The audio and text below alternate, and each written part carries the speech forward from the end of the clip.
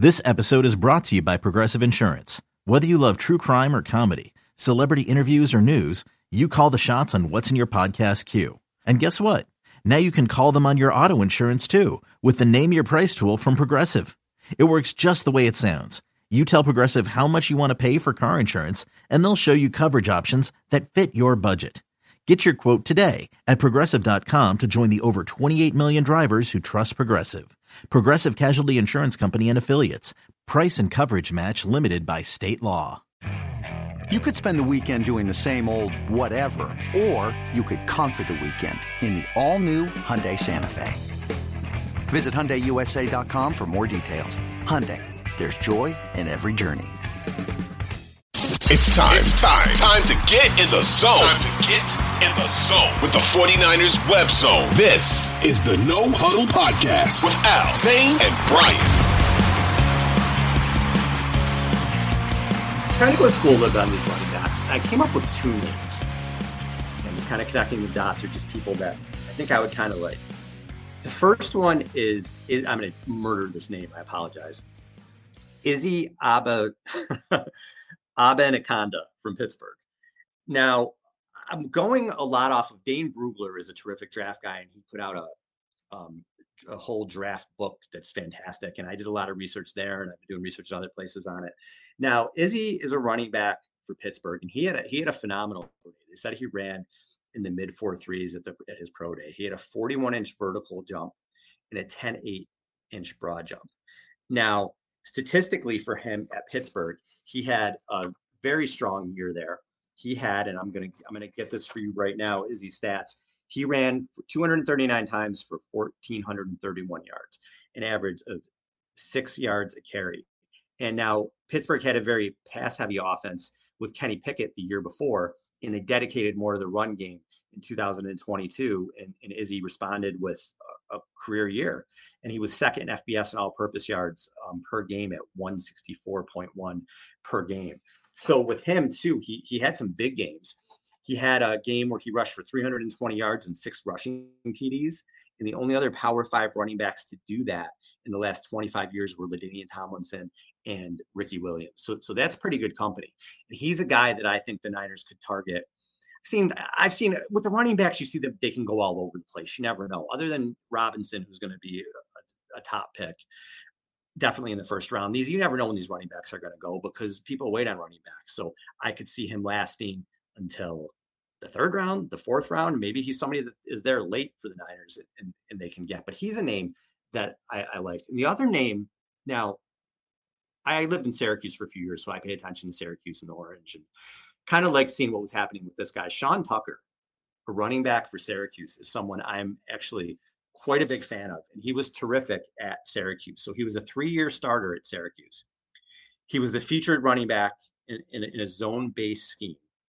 And he kind of put himself on the NFL radar because he had 1,496 rushing yards in 2021. And he joined Jim Brown, Ernie Davis, and Floyd Little as the only Syracuse running backs to ever earn All-American recognition. And he's patient, inside outside zone. He's a quick hit type runner. So he's the type of dude who is going to get one cut and he's going to go. And he's versatile. He can block. He was a true 3-down back for Syracuse.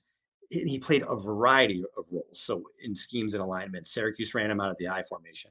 They ran him out of the shotgun, full house formations, out of man gap, inside outside zone schemes.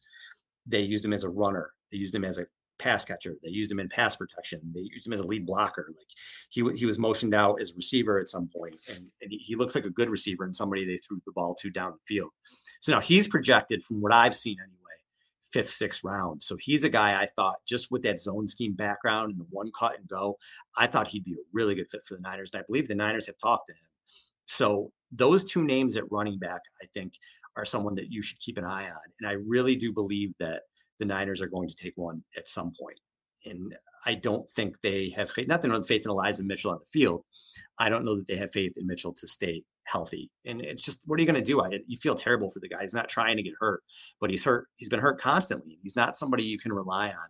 And you have to, the Niners, I feel, are kind of a little bit more top heavy than they have been in previous years, which is fine. It's tough to keep Is your child struggling with a specific subject or need help with homework? Are they asking questions that you're not sure you can fully answer? IXL Learning is an online learning program for kids. It covers math, language arts, science, and social studies. IXL is designed. This program will improve your kids' grades. Studies done in almost every state in the country. The kids who had IXL are consistently doing better. Powered by advanced algorithms, IXL gives the right help to each kid no matter the age or personality. And it doesn't have to eat up all your time. One subscription gets you everything for all the kids in your home, pre-K to 12th grade. So don't miss out. 1 in 4 students in the U.S. are learning with IXL. IXL is used in 95 of the top 100 school districts in the U.S. Make an impact on your child's learning. Get IXL now. And listeners can get an exclusive 20% off IXL membership when they sign up today at IXL.com/audio. Visit IXL.com/audio to get the most effective learning program out there at the best price. Role players who are going to go off and make money elsewhere because they played so well. DJ Jones, and El Shair, guys like that who played so well on your team. Eventually, these guys are going to get paid. So people leave. Raheem Mostert and Jeff Wilson. I know it was a sort of different circumstance, but there was some depth there with those two guys. Those two guys left. They're not going to stick around on 1-year deals with the Niners and make minimum money, but then go somewhere else and make more money. So we'll see how that goes. The second position that I think the Niners are going to look at on offense is tight end. So the reason I think that they're going to look at tight end is because, one, George Kittle is going to be 30 this year. Now, Kittle is arguably the best tight end in 49ers history. He is absolutely phenomenal. But I think a couple things here. One, they need another threat that can really threaten defenses at the tight end position, to me. Someone who can catch some passes.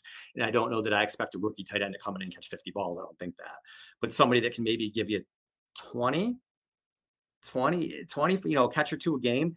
They weren't getting that from Dwelley and Warner, and those two guys are still on the roster, but I think they need to upgrade there, especially from Dwelley as a second tight end. And when you look at the tight ends in this draft, it's a super deep draft for tight ends. I think they're going to go early and often. It's a great draft for tight ends. And when you're looking at these tight ends, you can't really look at what they did in college on the numbers. If you remember what Kittle did, Kittle in his career at Iowa, had 48 catches, 737 yards, and 10 touchdowns. In his senior year, when they drafted him, 22 catches, 314 yards, and 4 touchdowns. So he is not a guy who was super prolific in college, but you don't necessarily draft for that. You draft for fit, and you draft for what they could be in the NFL. That's the big thing.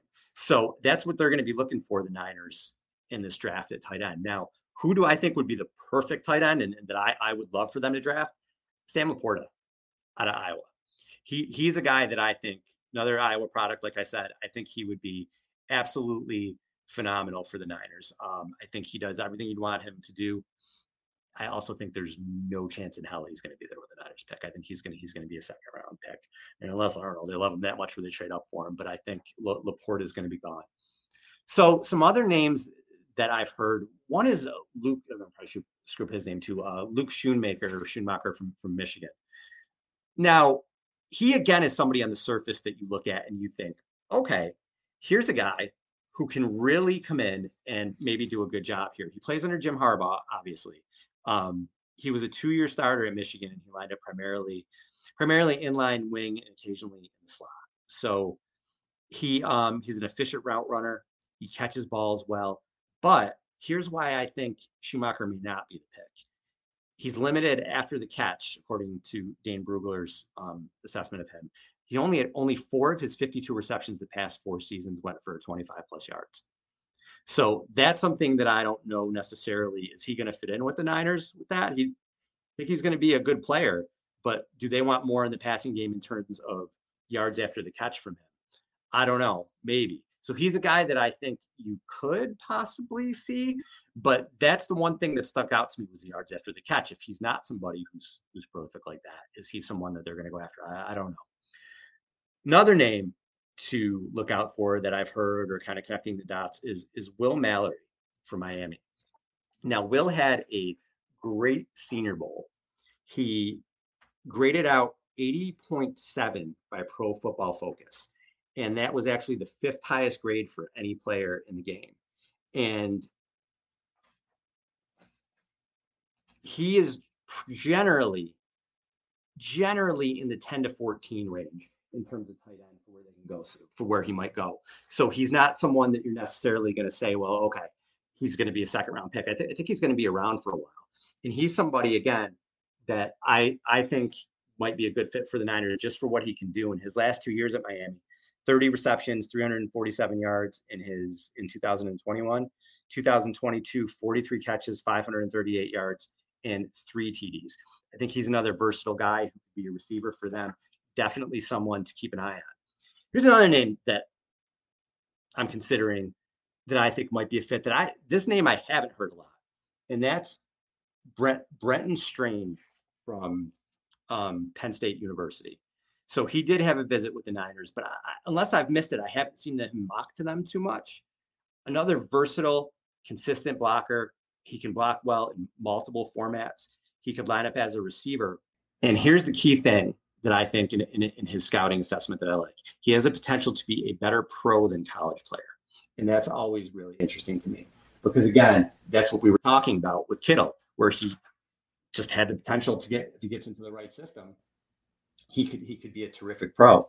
So with Strange, he had 70 catches in his career, 755 yards, 11 TDs, very similar to Kittle throughout their career. In his senior year, in 2022, 32 catches, 362 yards, 5 touchdowns. So very similar stats to Kittle. And I thought he was a very interesting person to keep an eye on there.